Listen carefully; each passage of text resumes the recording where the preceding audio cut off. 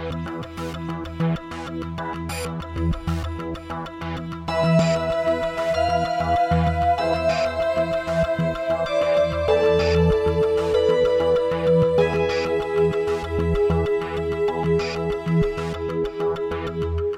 gang, welcome to episode 142 of the No Proscenium podcast, the voice of everything immersive. I'm Noah Nelson, coming to you from NoPro headquarters in Los Angeles. This week on the show, we're talking about the experiences, specifically the Tension experience, the Lust experience, and their upcoming expansion to Vegas and beyond. We've got Darren Bousman, Clint Sears, and Gordon B. Jelonic. And if you hang around for the whole episode, at some point, dropping in will be one of the new producers of the show. We'll be calling in a guy by the name of Joe Russo, who you might know because he's half of the film directing duo, the Russo brothers, with his brother, and they've recently become producers for the Tension experience. And Joe was kind enough to carve out a little time in his freaking insanely busy schedule to talk to us. So we're going to hold the phone up to the microphone, and that's how we were able to get Joe, because he's tying up a small movie right now for a company that, you know, maybe you're familiar with. So just a little bit hard to make it to a podcast recording. We're completely over the moon that Joe called in, and I think you're gonna be over the moon about that as well. And you're gonna be into everything. We're gonna dig into the business side. It's gonna be one of those wonky episodes, and really of a reflection of, for all those who wonder, you know, like, because once in a while Darren and I talk, like, what do we talk about? We talk about this stuff. So Tension heads out there, you know, if you're looking for, you know, secrets of the universe, the OOA universe, it's probably not the episode you're looking for, unless there's some coded message in it that I am not aware of. I mean, we do have Darren and Clint and Gordon, so it's entirely possible there's some coded message in here that I would just be too naive to pick up on. But this is going to be a fairly wonky episode. And a meaty one at that. So this is I've been waiting for this one for a while. And here's a fun fact. I didn't know this until I looked this up. It has been 81 episodes since we first had Darren on the podcast, which was the last time we had Darren on the podcast. And I know that's just like a year and a half, but 81 episodes. So episode 61 is the first episode with Darren, and I had literally met him 10 minutes before and had literally been told only 15 minutes before that who was going to walk through the door at Think Tank to meet me, because up until that point, we did not know who the director, the creator of the Tension experience was. That episode 61, I like to think of as sort of the capstone for the first year and change of the NoPro podcast. So if you want a good overview of the first, like an encapsulation of the first 60 episodes of NoPro, just go listen to that episode.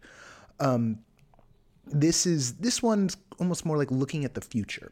We're looking at the future. We're looking at the future of the experiences. We're looking at the future of the live immersive industry. And we've got a lot of smart dudes sitting in a garage lair, ready to crack this open for us. Few more things before we jump into the episode. You know, you're getting a campaign update. Here we go.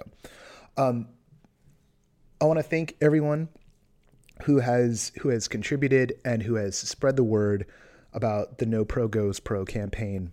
Here's the update where we stand right now. We had set ourselves a pretty bold goal of doubling everything, right? So we wanted to go from 132 backers to 264 backers, and $782 a month to $1,564 a month. Now, shocking no one, we have fallen short of the goal. Boo.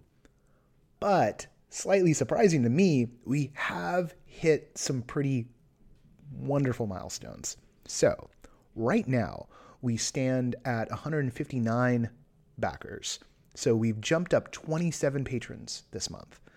And we're standing at $1,029. So we've outpaced, cash to backers, which is really cool. So we're up $269, which is so nice. What I'd like to see in this last 2 days of March before we close out the first of the No Pro GoPro campaigns, Goes Pro.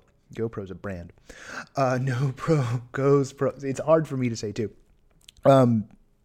Is if we could bump it to 30 new patrons and maybe, just maybe, hit the $300 mark, right? So 3 patrons, $31. That's sort of the dream for the weekend, right? Which doesn't mean like 3 $10 backers or don't do math. Don't do math. Math is not fun. But I am super, super grateful. It was amazing to cross the $1,000 mark. We do have a pretty ambitious goal of getting us to like $6,000 a month in crowd-funded support for us to go completely self-sustaining. And I'm looking at other avenues, right? But that would help us. That would help us do this full time. And this is becoming increasingly even more of a full-time job. And just every minute that I'm not working on this stuff, I'm feeling guilty.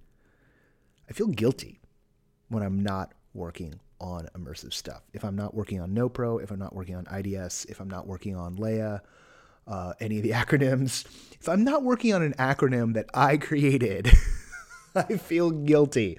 So there you go. All right, enough about that. There's a bunch of stuff at the website this week. And again, we just launched the North American newsletter. So if you're looking to get a sense of what's going on in the world, if you don't have time to go to the website all the time and you just want a sense of what's happening beyond your shores, then the way to do this is to get the North American newsletter. There's just 3 newsletters now, so you don't have to track a whole bunch of stuff. There's the LA, there's the New York, and there's the North America. North America comes out every week, and there is always something new, which is incredible and daunting, really daunting. There's a bunch of work about to break in Los Angeles. I'm going to check in with Catherine soon about what's going on in New York. And sorry, the my phone buzzed me to remind me, you're doing something in 15 minutes. So that's what that sound was.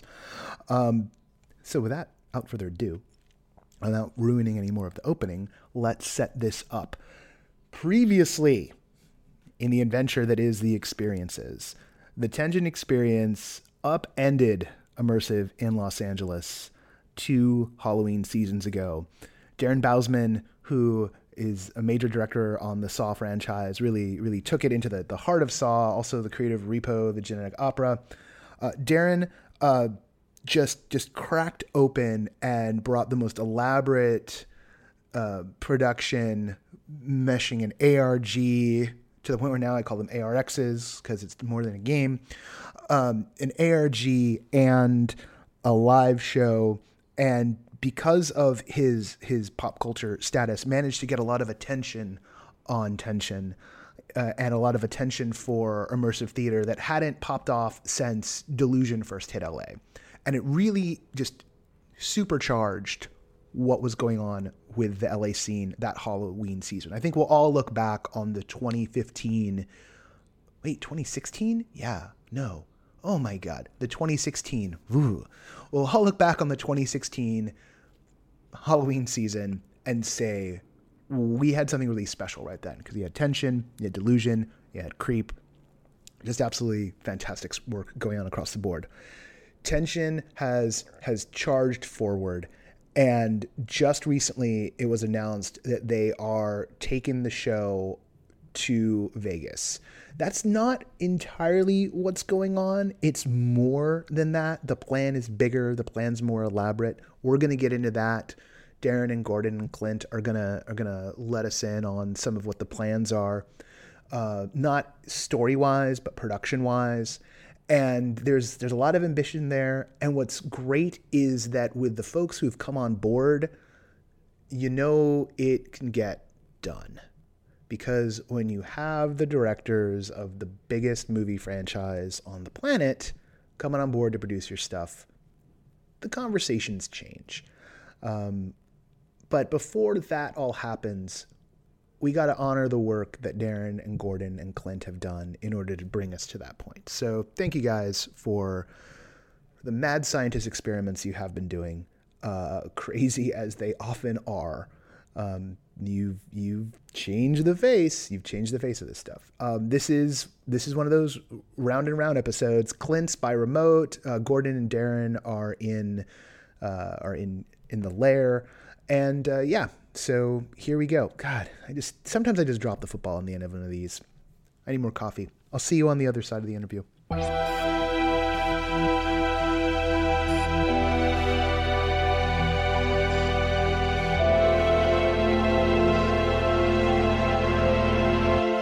There we go.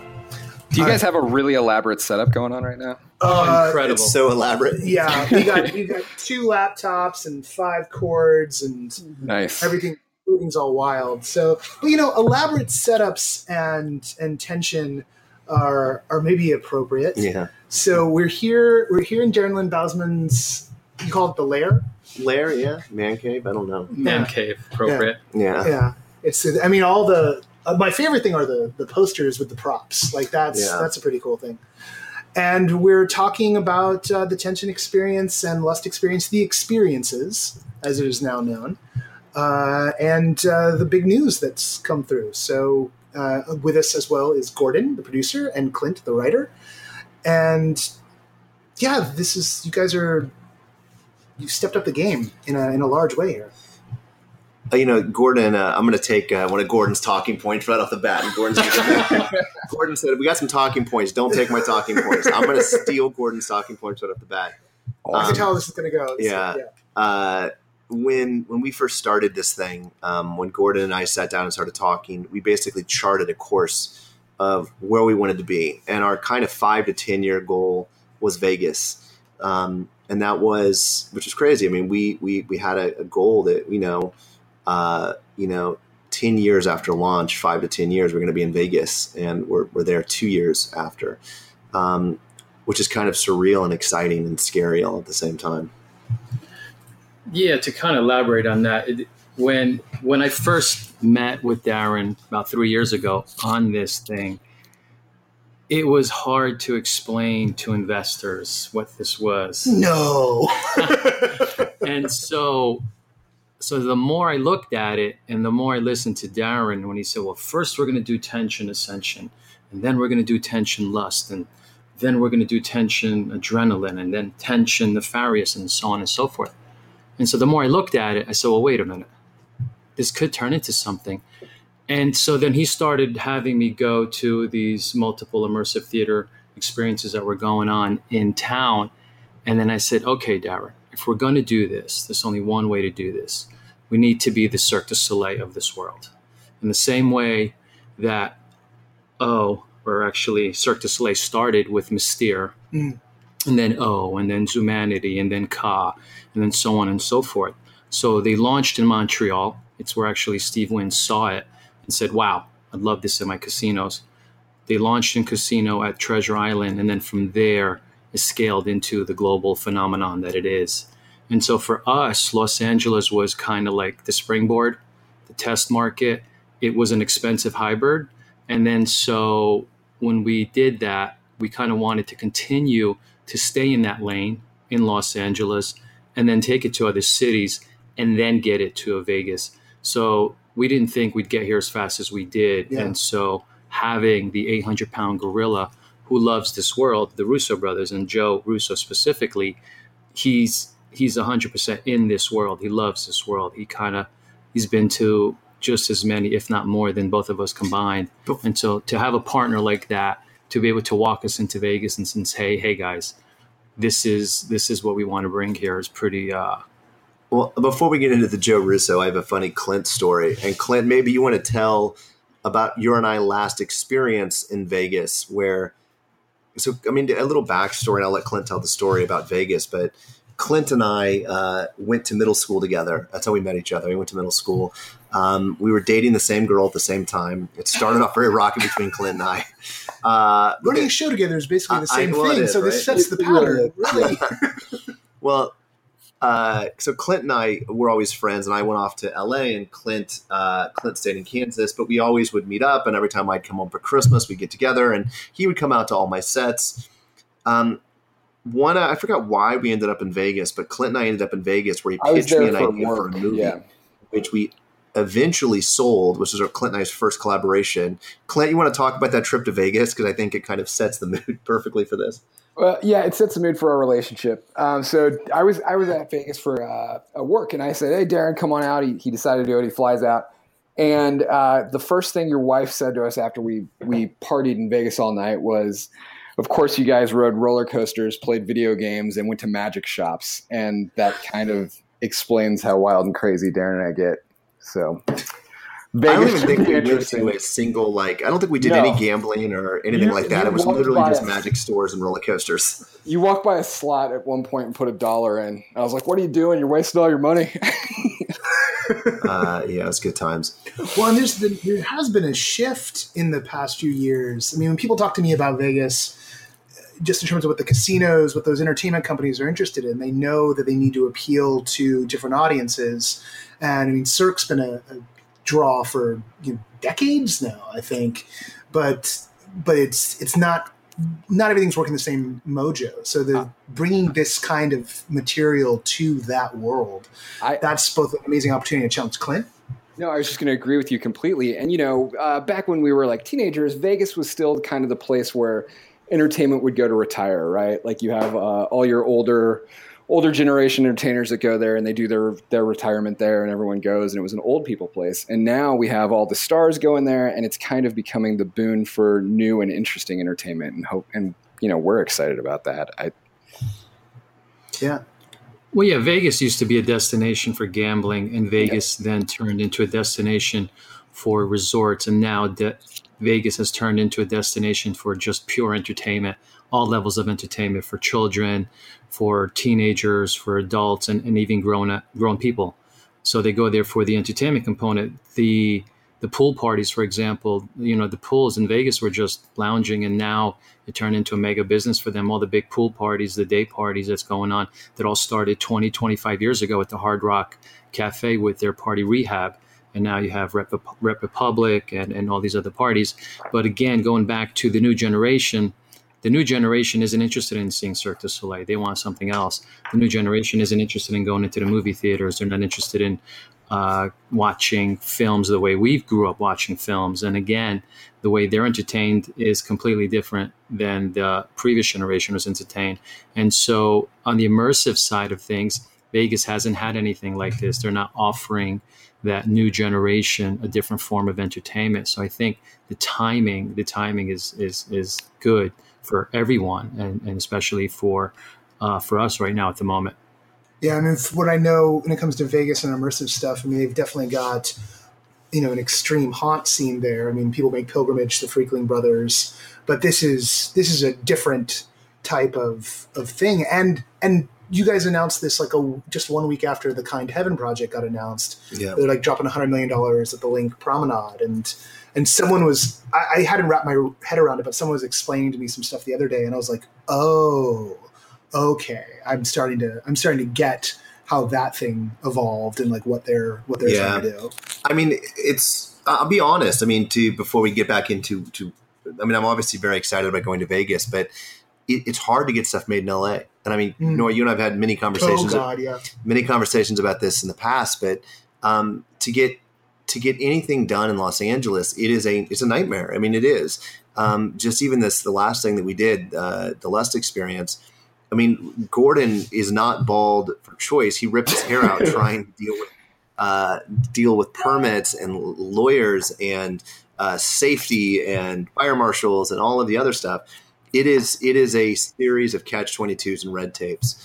And so, to take this kind of leap and to try this kind of venture, we needed a place that does a lot of this. And I mean, in Vegas, I mean, it is a spectacle. You're walking into a spectacle. You're walking into Vegas dancers and magic shows and huge acts. And so they're kind of set up for this. Now, I think that we're starting to see a shift with Meow Wolf, with Kind Heaven, with now this. You're going to start seeing a shift there, hopefully going to be soon an epicenter of these type of immersive destinations. I hope soon it'll stay in LA and you can, it'll be, easy to do these in LA, but it's not. And so that was one of the kind of instigating factors, as well as where can we go and do this that might actually it's not going to just be red tape. Oh, go for it. I'm sorry. No, please. The biggest challenge, again, is the location and building the location out. And the only thing to really make this successful is having a long run, is having that permanent installation like Sleep No More that has had successfully for the last 7-8+ years. And the challenge in Los Angeles is the location, because the biggest capital X cost is the build out. And so it's hard to justify spending that kind of money on a build out on a location that you're only going to be in there for a couple weekends or a couple months at most. Yeah. And so the numbers, the metrics don't make any sense, make zero sense. And again, we spent the money that we spent to prove a concept, to show that there is a market for it, to kind of shake the trees a little bit in Los Angeles to say, hey, wake up. Because I think Los Angeles is thirsty for this. It's got an appetite for it. And I keep going and referring to New York. Growing up in New York City, we've had Broadway, off-Broadway, and off-Broadway. And to this day, and you also have a big immersive theater scene.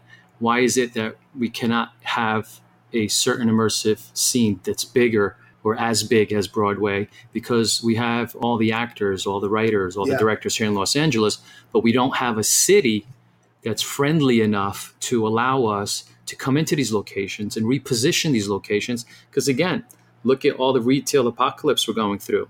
Those malls are done. They're going to need to do something with those. Think of all it's not as big as a whole mall or like even a Sears, but all of the Toys R Us's. Every single Toys R Us that's about to be gutted, right?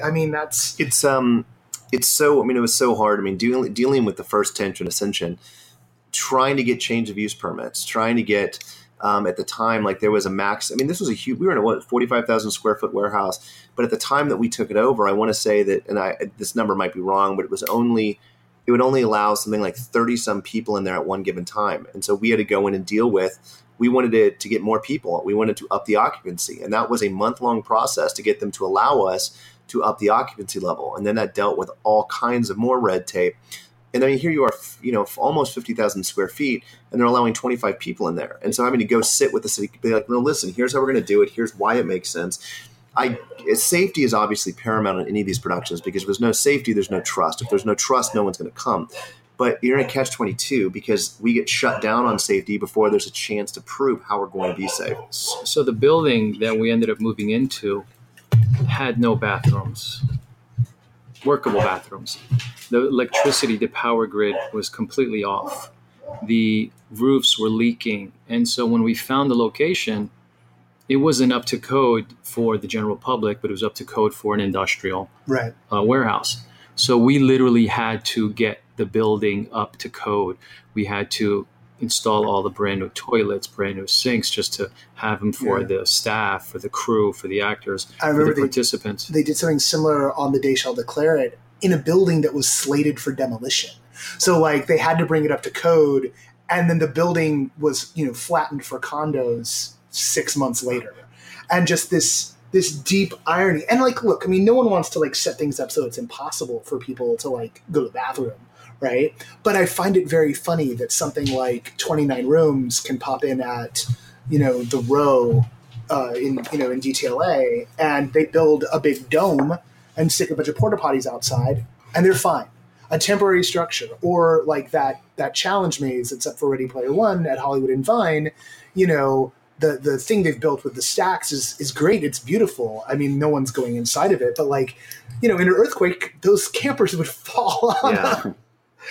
And so it's just absurd to me that, the way the permits, this is a temporary structure, so you're fine. But if you're going into this building that we're pretty sure isn't going to fall down, you can't.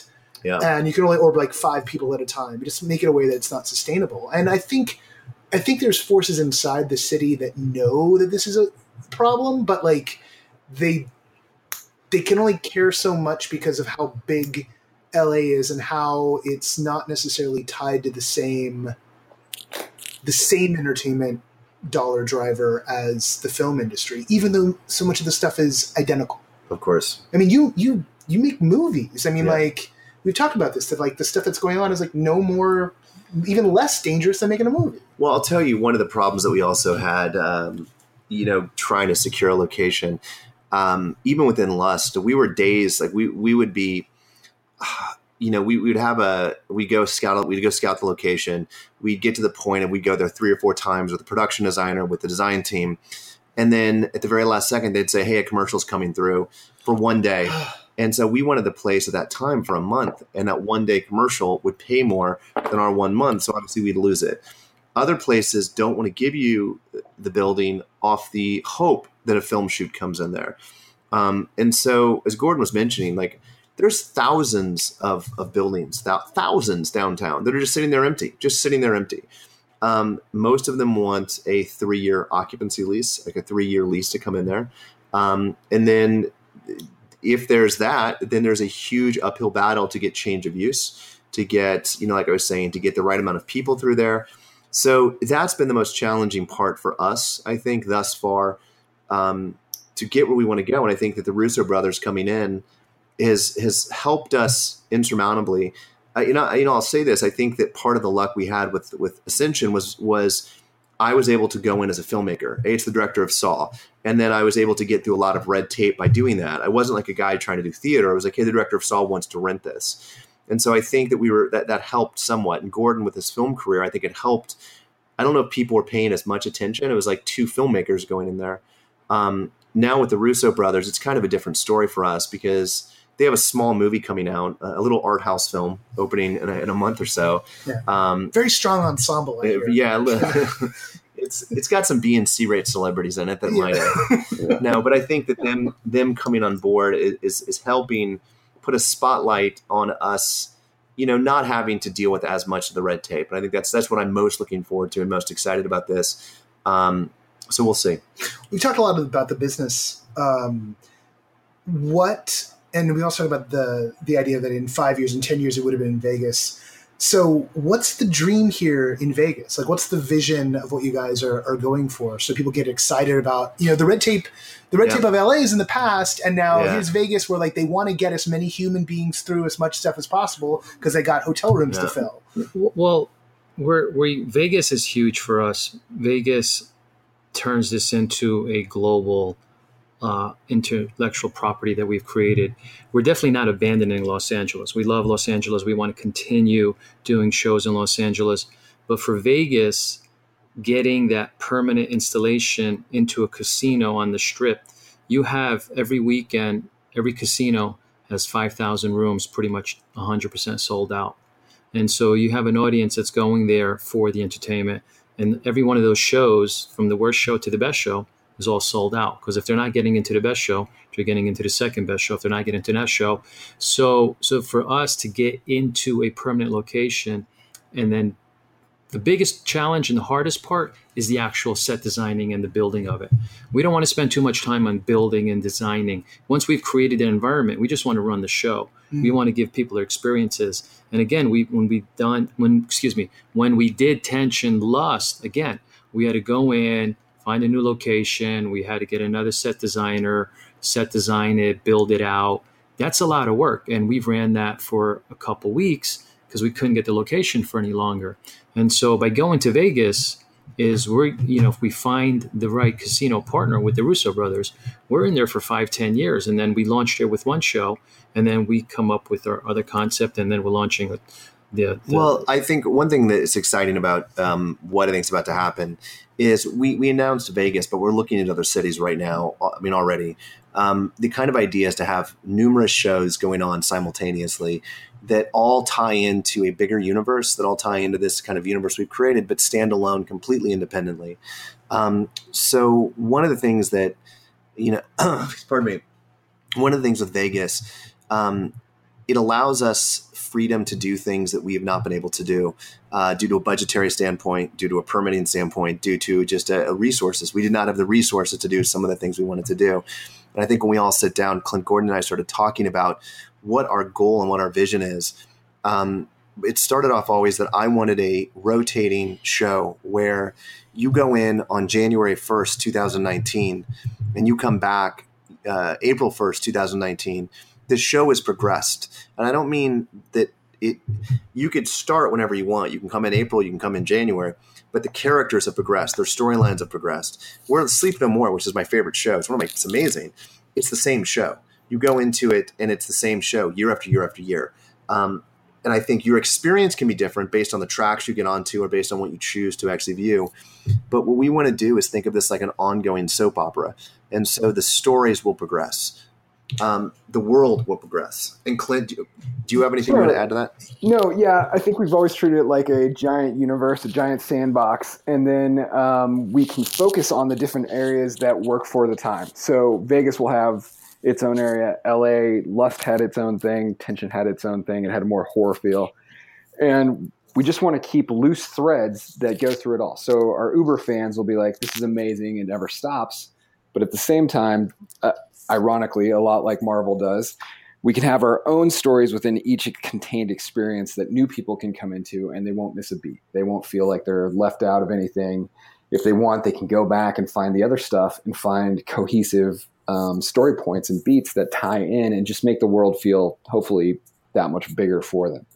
But yeah, just like Darren said, Gordon said, it's always been the plan to keep this all a gelled, cohesive thing that also stands alone. So it's not going to be a hard reboot of the absolutely not. universe that exists so far. Here's the reality is that we need to hit a whole new audience. And I think that one of the things I love about LA is just, it feels like a family. The community feels like a family. The people in the immersive theater scene feels like a family. The players feel like family. And that's because I think we know them all. And I think that it's funny. I went and saw Safe House 77 last week. And I was like, oh, it's you, and it's you, and it's you. Oh, and it's you in the audience. And I was like, there was this camaraderie there.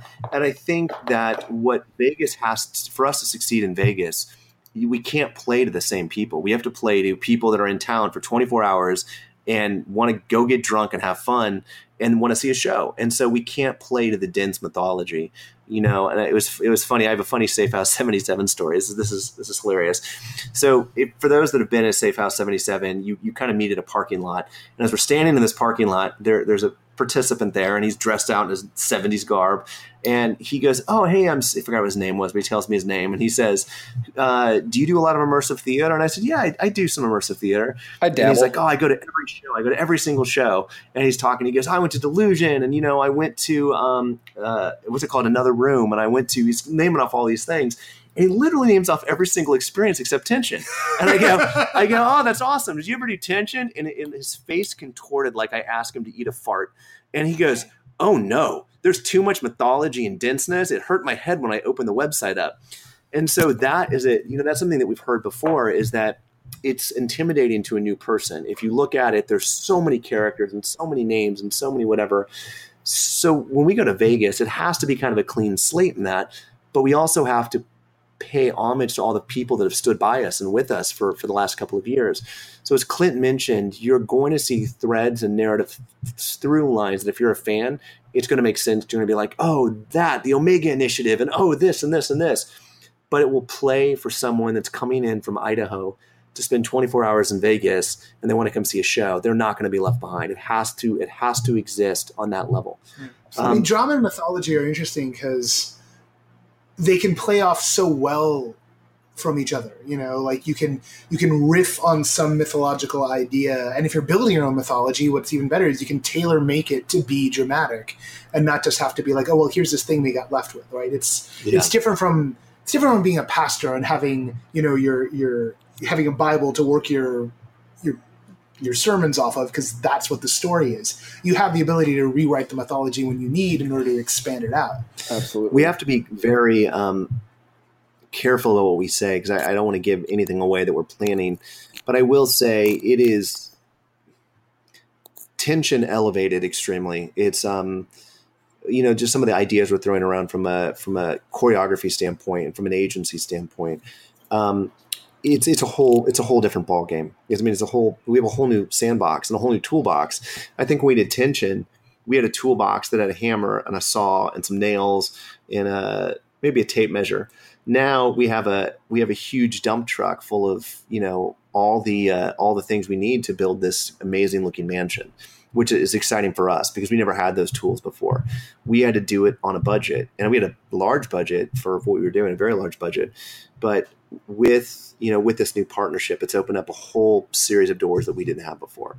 Clint, are you intimidated at all by the stage that's being built for your crazy fantasies here? No, because when you write for the show, you have to write to the location a lot of times. And as you guys have all said, as you've heard, trying to find these locations in LA and such a last minute thing of just scrambling, that the idea of starting from scratch to build the narrative is just the most exciting thing in the world for all of us. So it's kind of working a little bit backwards in the best way that we're going to be able to do this for Vegas. We're going to be able to put story first a little bit more than we ever have before. Whereas previously it was just, what are the tools that we have to work with and how can we make it happen, as Darren described. So no, absolutely not. I think it's going to be super exciting in the best way. I think when we started this, it always was the game. That was it. I mean, that was the movie that kind of inspired me and the one that I always mention and talk about. We're now going to be that much more realistic to be able to do that in Vegas with some of the concept we're going to talk about right around. That it's going to be much more the game than it ever was in LA. Yeah, one of the best lines that I've read in one of the reviews or write-ups that we got, and I believe it was Mashable, I'm not 100% sure, but they said we were the game meets Westworld, which I thought was probably the best compliment we could have gotten. Did it get easier to explain this stuff to people after Westworld? Because it got easier for me. Black Mirror. Black Mirror. Black Mirror too. Well, do you know what's crazy? And this is something that I think Clint and I struggle with a lot. We've been talking about is when we launched Tension at the ARG, it was absolutely the Wild West. There wasn't that much going on in that kind of space. And in the last 2 years, I've seen so many other ARGs pop up, so many other of these immersive theaters pop up, so many activations pop up. When you look at South by Southwest this year, and they had an award show for the best activations, which 5 years ago, you weren't seeing that. I mean, if there would be one or two maybe a year. Now you're seeing them every major thing, Sundance activations, Comic-Con activations, South by Southwest activations. There are all these things now, and I think that agencies and people are finally getting behind the idea that to connect with an audience, it's much more, there's something much, to me, wiser about spending your money on a huge Westworld thing at South by, when I literally, my feed was just full of Westworld this, Westworld that, Westworld this. Oh, yeah. My feed, and for days afterwards. One weekend and 2 weeks later, we're still reaping the benefits of that. So it's easier, I think, now than it ever has been to talk about it. Trying to go into places originally and say we're doing this crazy thing where you can interact with actors 24 hours a day and you can call them on the phone or you can email them. They would look at us like we were crazy. Now they're like, oh, like something. And I'm like, but no, but so it's becoming progressively easier. It's also becoming honestly harder for us because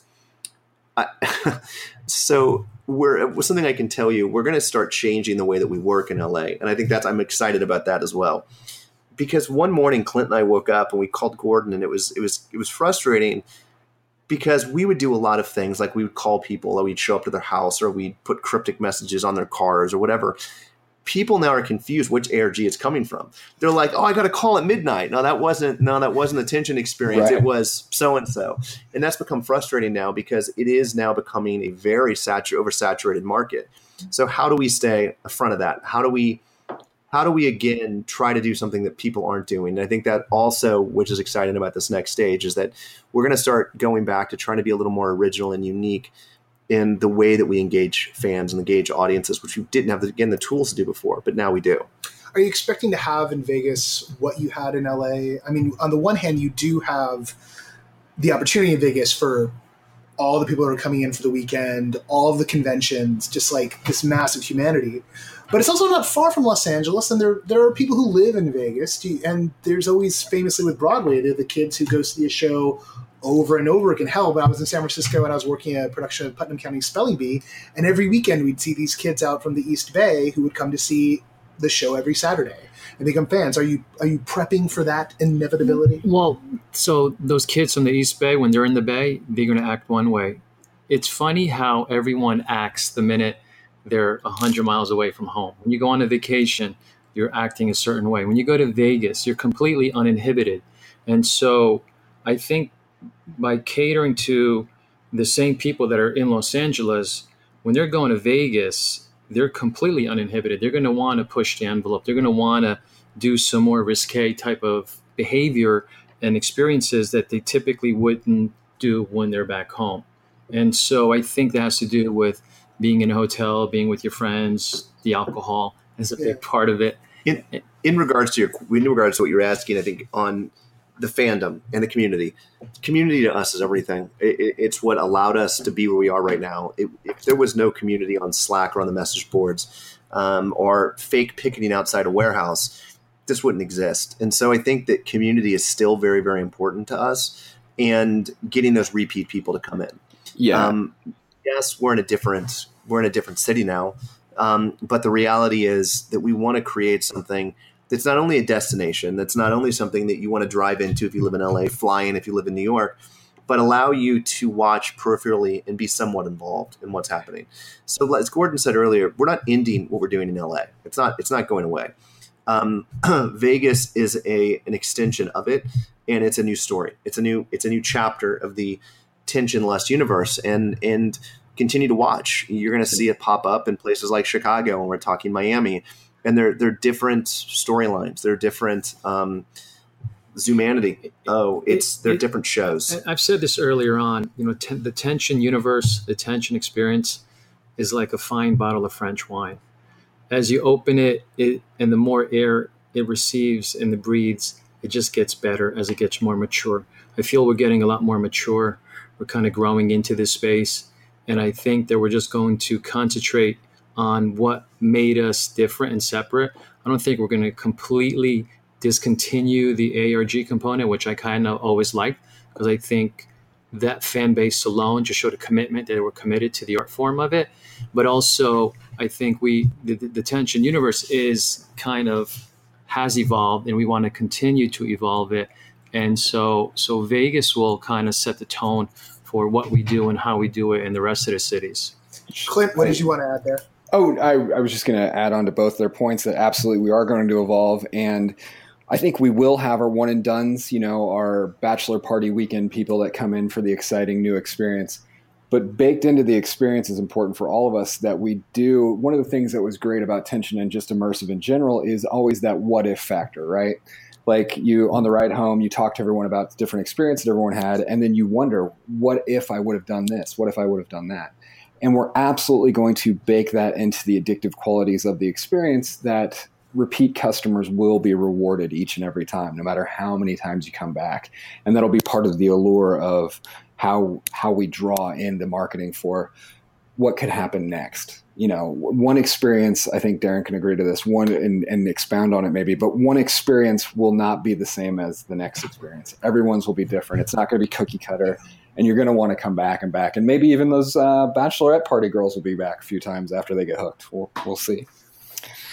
That would be quite the coup to take like the bachelorette party and have them become the obsessive fans over and over again. One thing that we're playing with right now in the kind of conceptualization of it is agency, and how when we're in what we did in LA, we're very limited. So with Lust, we had 4 days of rehearsal, I think 5 days, something like that before we opened. And so we were very limited to go through separate scenarios. And so every actor would have 2 or 3 scenarios that they can go with.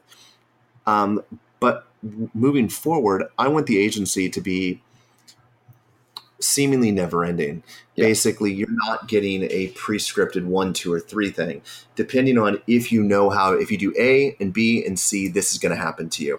And so I want people to continue to come back and try to unlock that, because to me, that's why I still do go back to Sleep No More, is I hear about, wait, there's a one-on-one there and I never got that. I gotta unlock that. We want the seemingly open sandbox to be much bigger than we've seen before in anything. So let me, yeah, with greater and greater rewards, yeah. With what? Greater and greater rewards? As you go on, yeah. So it'll get bigger and better with each unlock. Sorry, go ahead. No, I didn't mean to step on you there. No. I'm here to interview you, not the other way around. Yeah. How do you teach an audience that they have that power? Right? Like that's a big question we're all facing. I follow along on Everything Immersive, and I see all the kind of ongoing discussions about what should an audience know prior to going in? Yeah. In the past, specifically with Lust, which was a very very risque show. And I think for us as the creators, we were constantly surprised by how far people, our audience, would go. And I think that we had 3 waivers that a typical audience member would have to go through. When you went on the website to get the ticket, you got something that was generic, and it would say something like strobe lights, you could have to crawl, sexual themed, whatever. Then you had a second one that came the week of the show. And the week of the show, it was much more simulated sex, uncomfortable situations, things like that.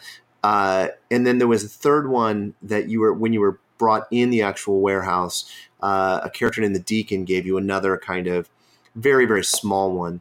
But I think, which is funny, which I didn't realize as well as a participant, and I'm a horrible participant, I've realized, because on Safe House 77, again, I'm going to go back to that one. I didn't read everything that I should have read. I scanned it, I signed it, and I moved on.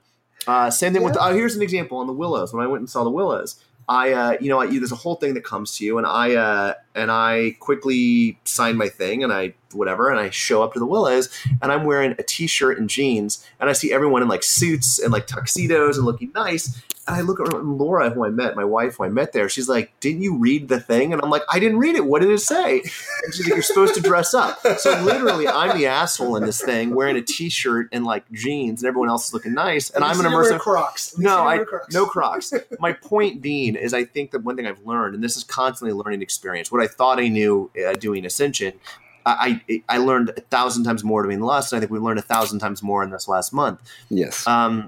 People don't read. They don't. They sign stuff really quickly. And I think there were a lot of people that were taken by surprise by how far, Lust went.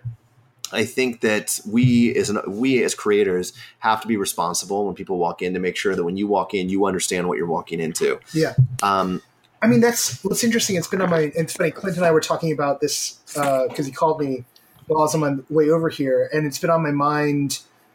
The safety thing's always on my mind, and the ability to push the artistic envelope, the ability to challenge people, and the balance between art and entertainment. But the idea that, for me,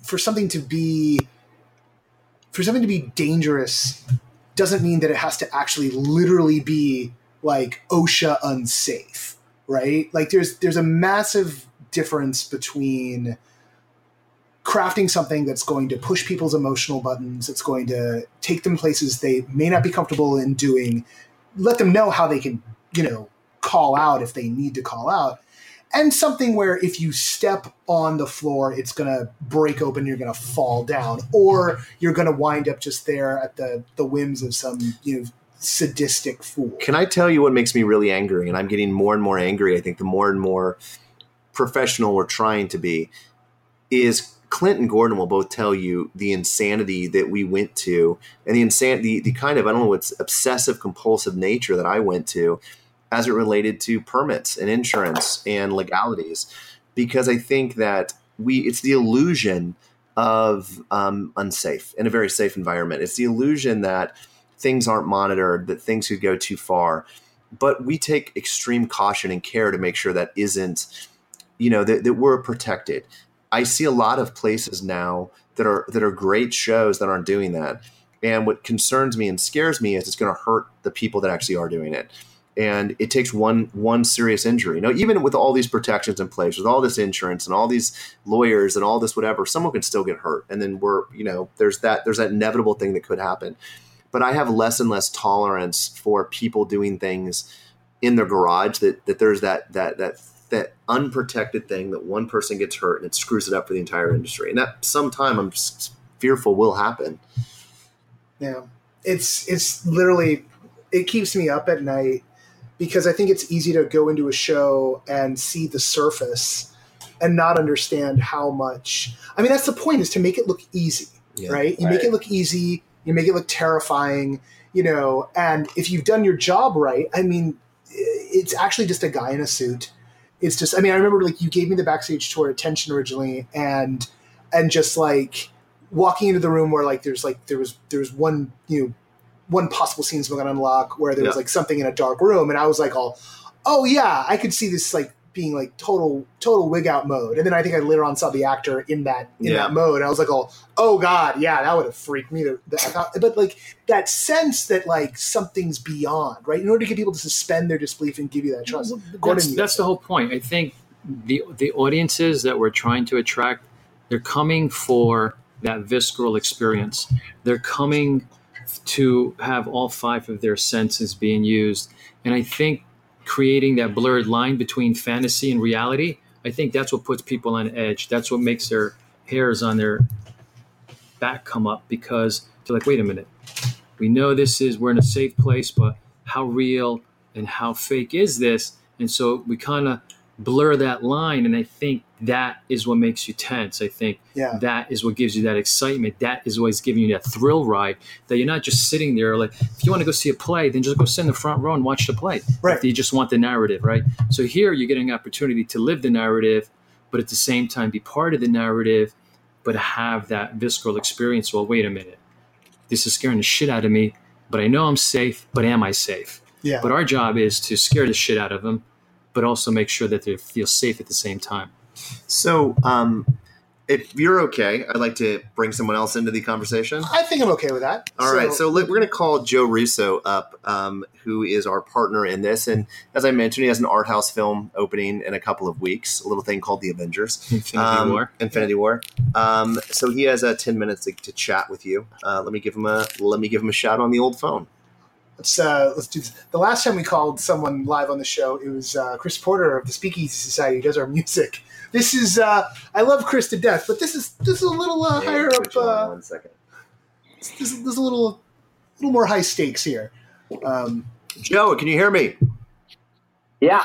Can you guys hear me? Yes. So you were on with Noah Nelson of No Proscenium Podcast. Gordon and Clint and I are all on, and we were just talking about all things immersive. And I thought it would be fun to get you on and talk for a few minutes to Noah about kind of your history with immersive. Of course. Love to talk about it. Yeah. So, I mean, Joe, how did you find these guys? Like, what led you to jumping on Tension and just blowing it up the way you're about to blow it up? The long story is that I grew up loving haunted houses. I grew up in Cleveland, Ohio. I used to seek them out all over the city. When I was a kid, I liked immersive experience from a young age. I went to Sleep No More. I went to Alone. I went to Blackout. I had a curated experience with Adrian Marcado and Heretic. It was sort of a cabin in the woods experience with me and 4 of my friends. So I'm a bit of a, done all the real projects. So I'm a bit of a fanatic. And when these guys opened Tension, I believe I was in Atlanta at the time, working. I think it was on Captain America: Civil War, and I actually flew back for the weekend to attend Tension because I'd heard so many good things about it. So I traveled cross country to spend an evening at the Tension experience and had my mind blown. And that's one of the things I was going to ask you is like how you manage to like keep up with this stuff, because for years now you've been making blockbusters, but you don't just get to keep up with it. You make time to do this stuff. Yeah, I love it. I mean, I got an MFA in acting when I was 20 years old. I love theater. I was involved in experimental theater when I was in acting school. So it's a natural extension of who I am and what I like, just from a taste standpoint. So this is a hobby of mine, immersive theater. So I make time for it in my life. It's a stress reliever when you're working 16-hour days on these movies for years at a time. So you're working right now on like the biggest movie of the year, pretty much guaranteed, and you're stepping in this other business realm and helping these guys go to Vegas. what's the motivation? I mean, you could just stay making blockbuster films and do probably whatever you want in that world for like the next 40 years if you want. Why jump in on a producerial level for immersive? My brother and I are always looking for what is new in narrative. Where can you take narrative that's cutting edge? What is fresh about it? We're storytellers at heart, and storytelling translates in a bunch of different mediums. And I'm always looking for what is the most, interesting way to experience a story. And I thought tension. I thought that Darren and the gang had taken it to another level. That the depth of storytelling, the depth of narrative, the quality of the acting, the quality of the interaction was so high that it was the highest level of detail I had seen in an immersive experience. And I thought, wow, this could really translate to a wider audience if people were just exposed to it. And I really believe that the next step in storytelling is immersive storytelling, whether that's immersive theater or whether that's VR or whether that's AR. It's the direction that we're headed in. We've had two-dimensional storytelling on a movie screen for 100 years. And I think that we're now moving in a direction both psychologically and technologically towards craving immersive. And I think that these guys created the pitch perfect immersive experience, and I think it should be brought to larger audiences. In the circles you get to run around in creatively, how many people share that insight, that belief that immersive is the next step? Is that something that's becoming more common, or are we really still out here in the frontier?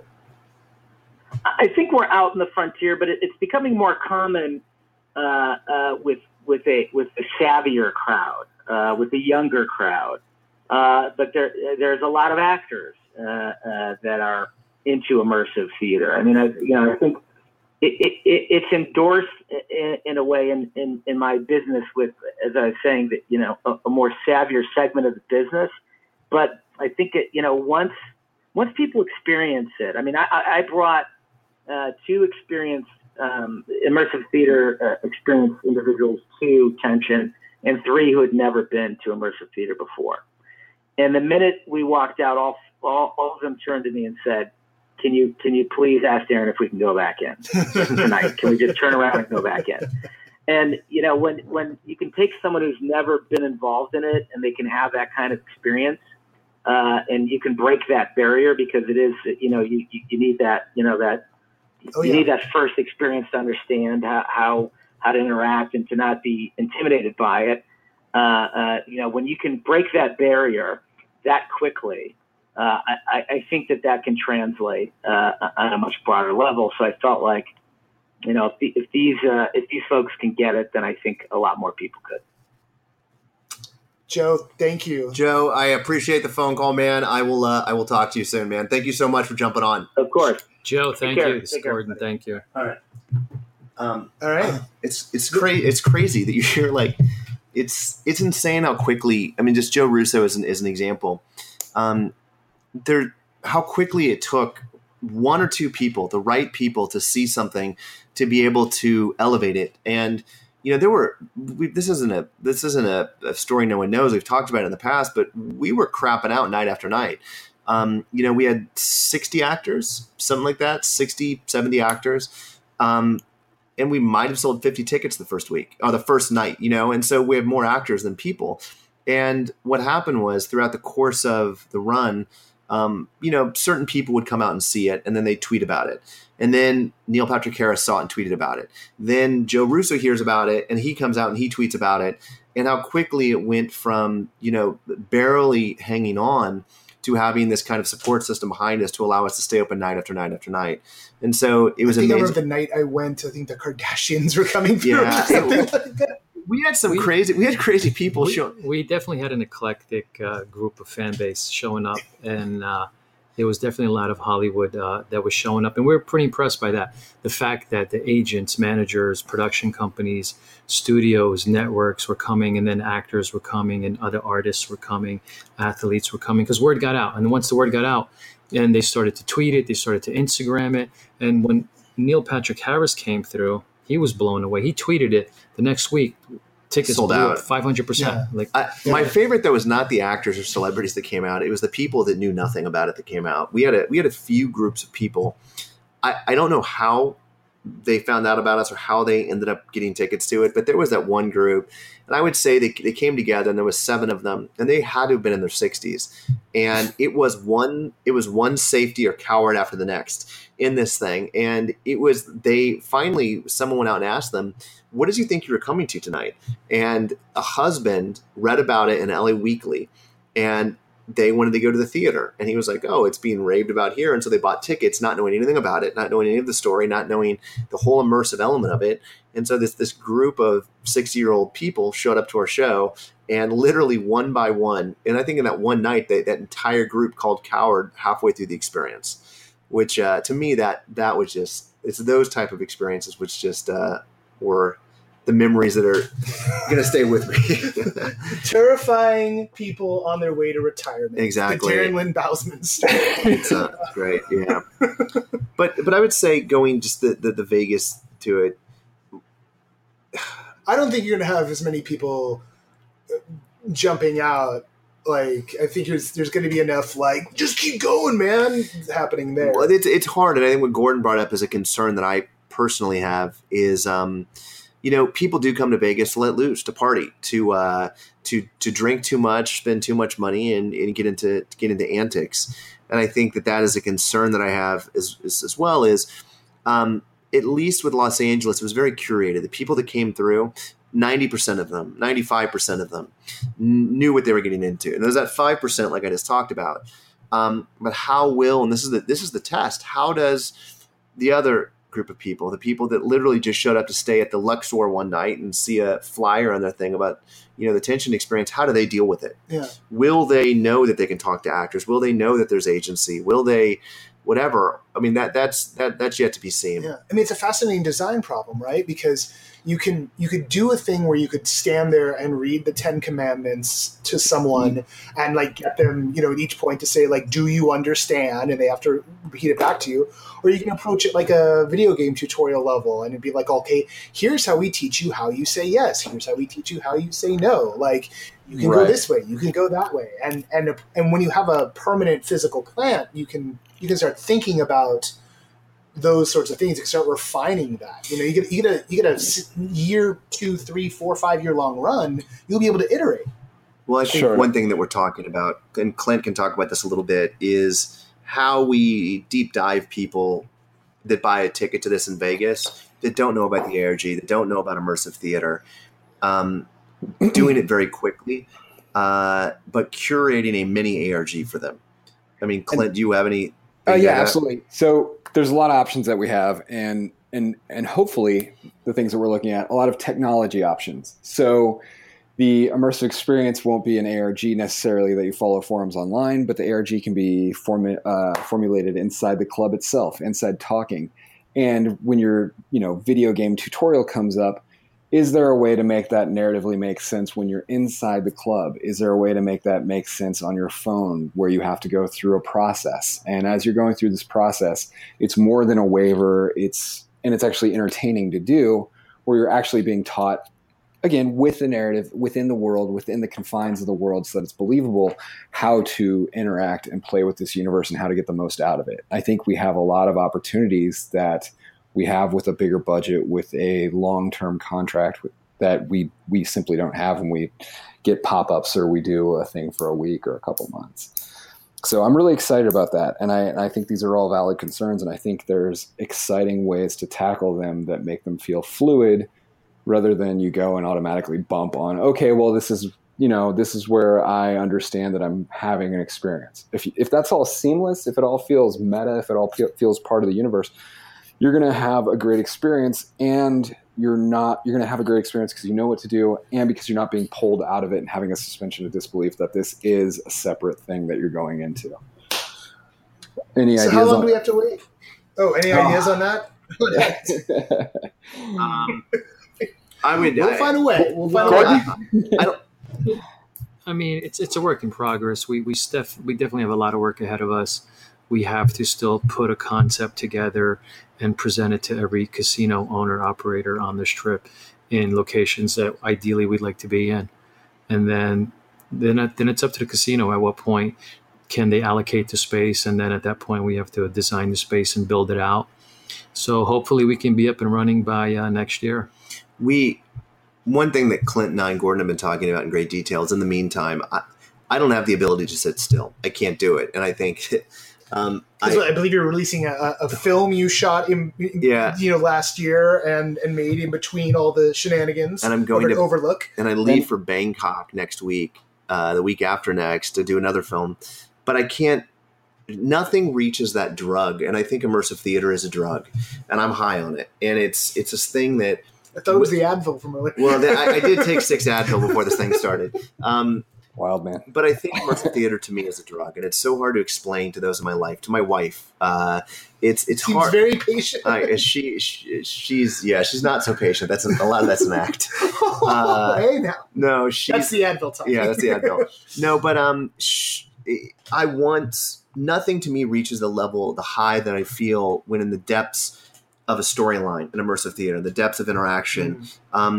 So we've got some exciting things we're doing for Los Angeles in the meantime, and kind of a way to rethink the idea of an ARG. And I think one of the things that becomes sad to me is, so you do a movie that's successful, and next thing you see, if that movie is successful, there's 10 other movies just like it. You oversaturate that market. What makes it hard to make more of those type of movies? And so the thing that I'm kind of running into now is I see a lot of the same, and there's a lot of really great things, but there are a lot of the same. And so how do we come back with the ARG and make it completely different? So we've been talking the last month or so. What was that, Clint? Oh, I was just going to say, to carve into the market in a unique way to feel fresh again is important. Yeah. And that's the other thing.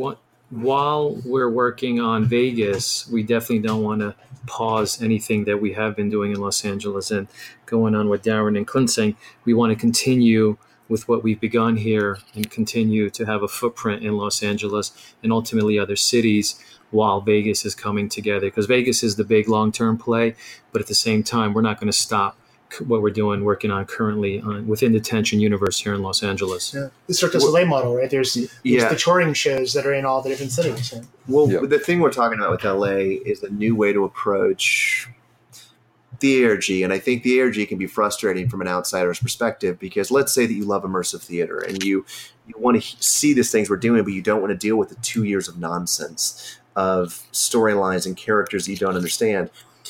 We're going to introduce kind of a new model that anyone can join in at any given time, as well as completely reward and shepherd the people that have been following us for the last 2 years.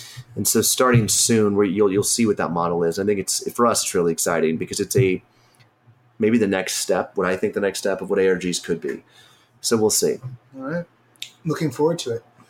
Gentlemen, Clint, who's on the other end of the line from us, and Gordon and Darren, thank you guys for taking the time. And I'm definitely looking forward to all the schemes you're scheming coming to light. Thank you for having us back on. Yes, thank you.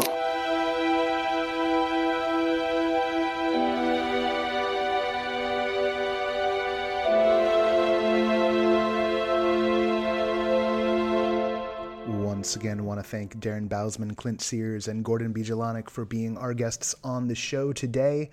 You can catch up with what's going on with the experiences by visiting either the Tension Experience or thelustexperience.com. Yeah, there. That's the way to connect. The Lust Experience is where the current storylines forum is. So if you want to jump on board, and there's plans afoot. There are plans afoot. There's no waiting. The show does go on. Hey, I forgot a regular part of the show at the start, which means that everyone I'm about to thank on the Patreon campaign is going to get to be thanked next week as well. So, making a note to do exactly that next week as well, writing that down. There. You hear that clicking sound? That means it's going to happen. So the folks who took us over the edge, and this is very important people. They took us over the edge. So I should have remembered at the start of the show. Daniel Burns, Rob Otten, Dan Weiss, Jeff Stark, Joe Maceda, and Elaine for upping her pledge. Thank you all. You took us over the top. You earn being on the thank you part twice.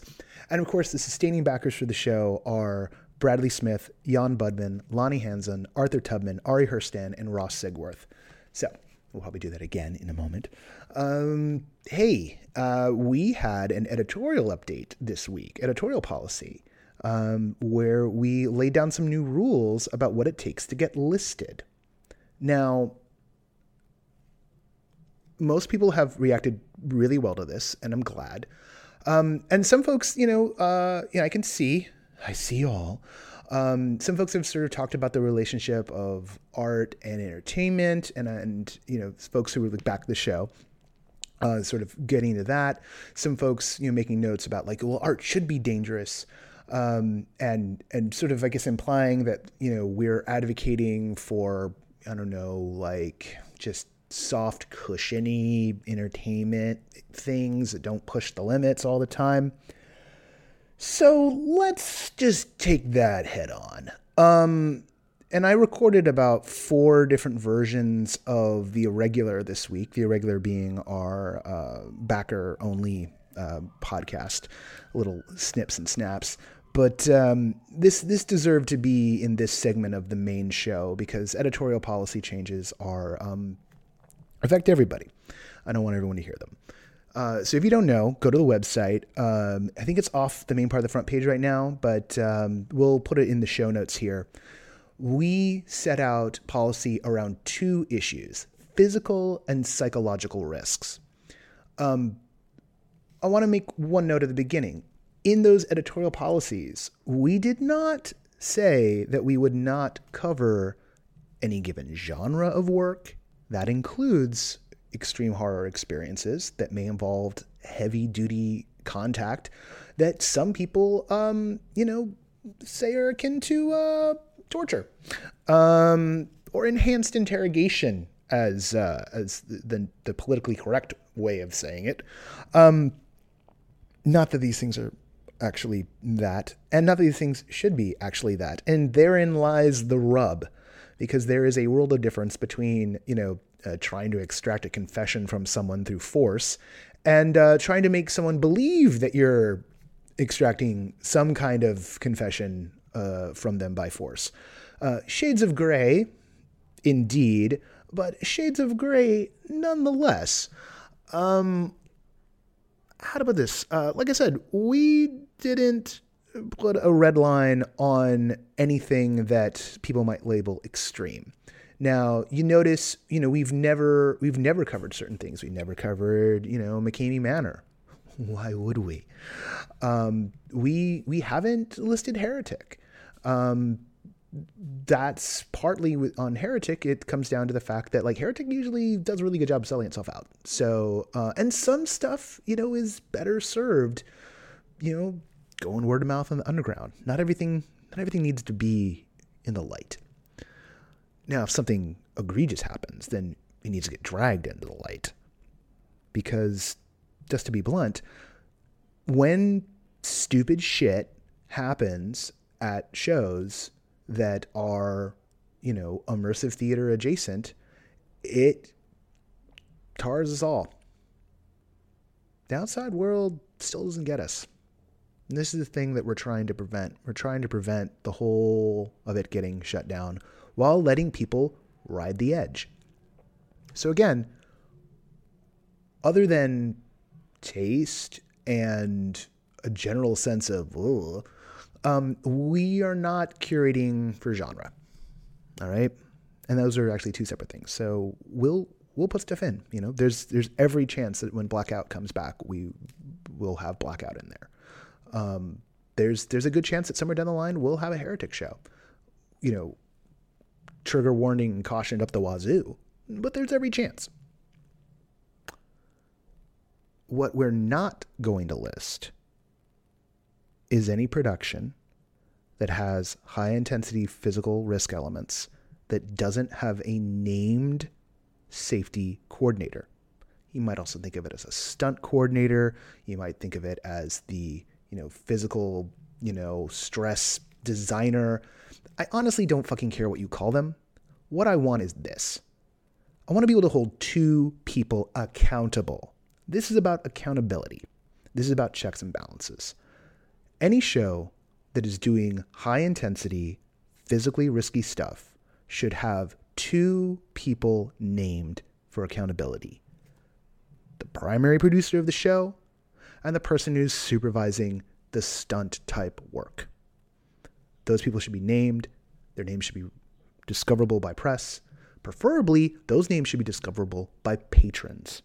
Because if you're going to be putting people into any kind of dangerous situation, and this would be very, very true if you were doing stunts on a film, you need to have people who are responsible and accountable. Now go your merry way and do what you want to do, but just know you need to be held accountable. And if you're not willing to be held accountable, and if you're not willing to find someone to share the risk with you, then you're not getting listed in what we do. The stakes are too damn high. The same goes true for psychological risks. Now there we get into murkier territory, and I'm specifically talking about one-to-one communication between creatives and audience members.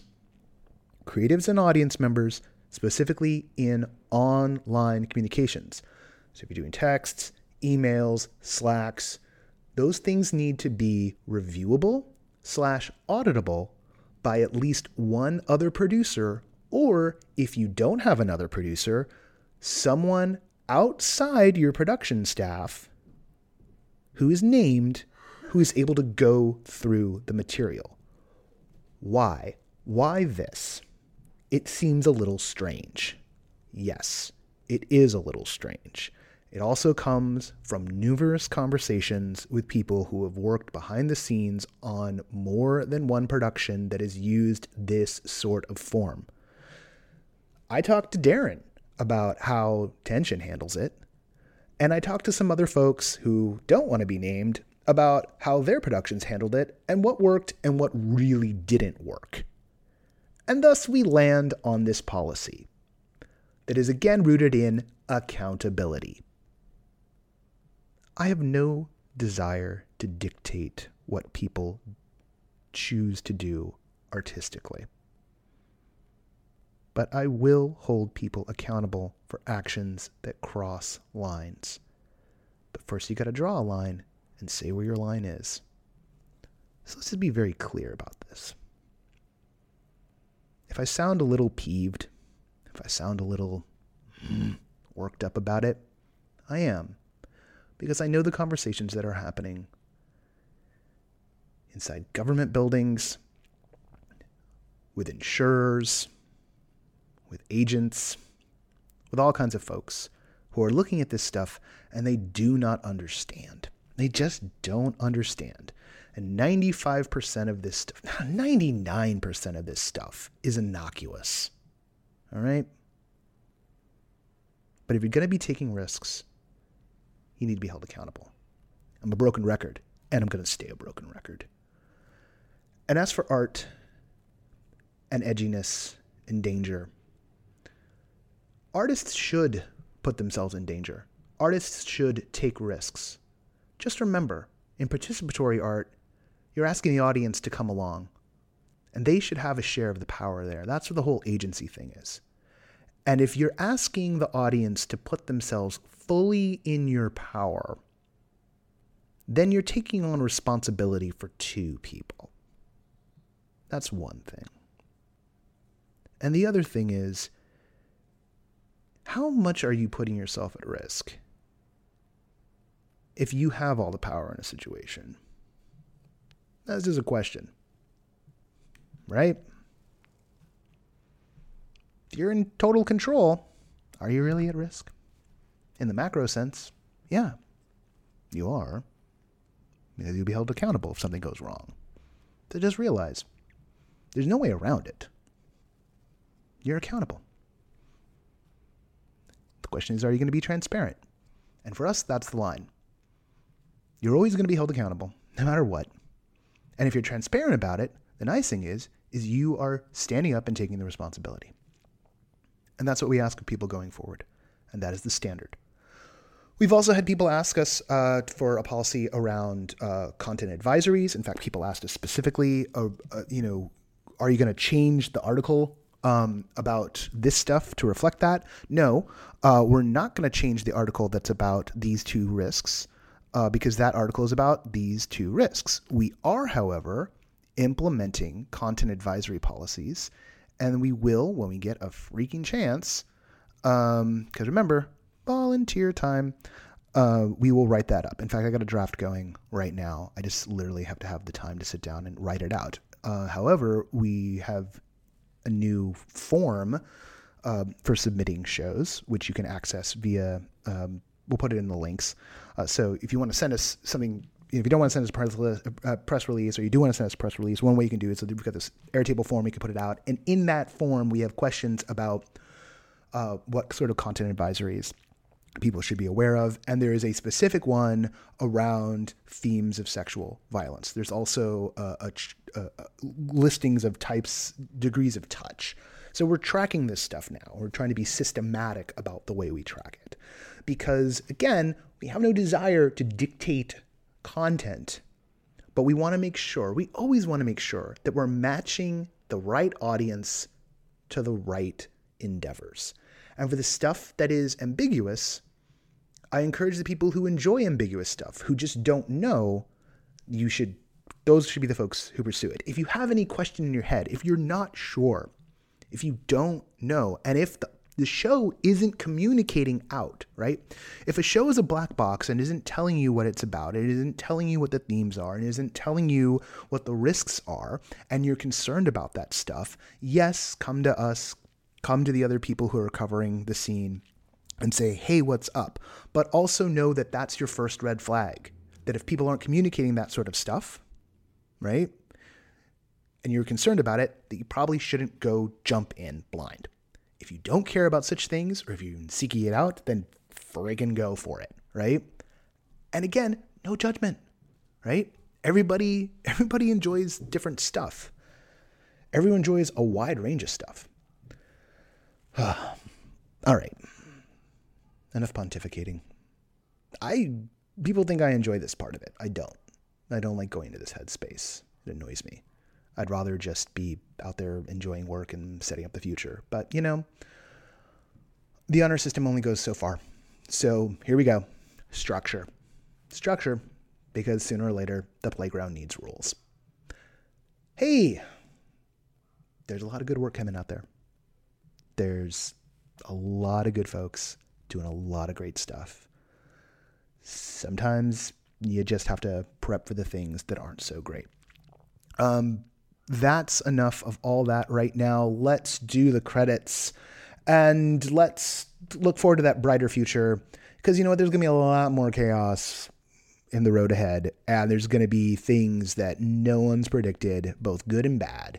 So cheers to the future. Congratulations to the Tension Boys and everyone who's brought them across that finish line, because hi, Tension Acting Corps and Lust Acting Corps. Y'all are superstars, and thank you so much. And you're also some of the most wonderful people I know. And yeah, let's do the credit stuff. So again, the sustaining backers for No Proscenium are Bradley Smith, Jan Budman, Lonnie Hansen, Arthur Tubman, Ari Hurstan, and Ross Sigworth. The music for No Proscenium is by Chris Porter of the Speakeasy Society. You can find us at No Proscenium on Twitter, at noproscenium.com. The Facebook group is Everything Immersive, which can be found at everythingimmersive.com. We're on the Instagram, we're on the this, we're on the that. If there's a social media platform that matters, I said that matters, we're on there. And of course, patreon.com/No Proscenium. Because this thing literally does not pay for itself. You pay for it, and I'm thankful for that. I'm Noah Nilsson, and until next time, I'll see you at the show.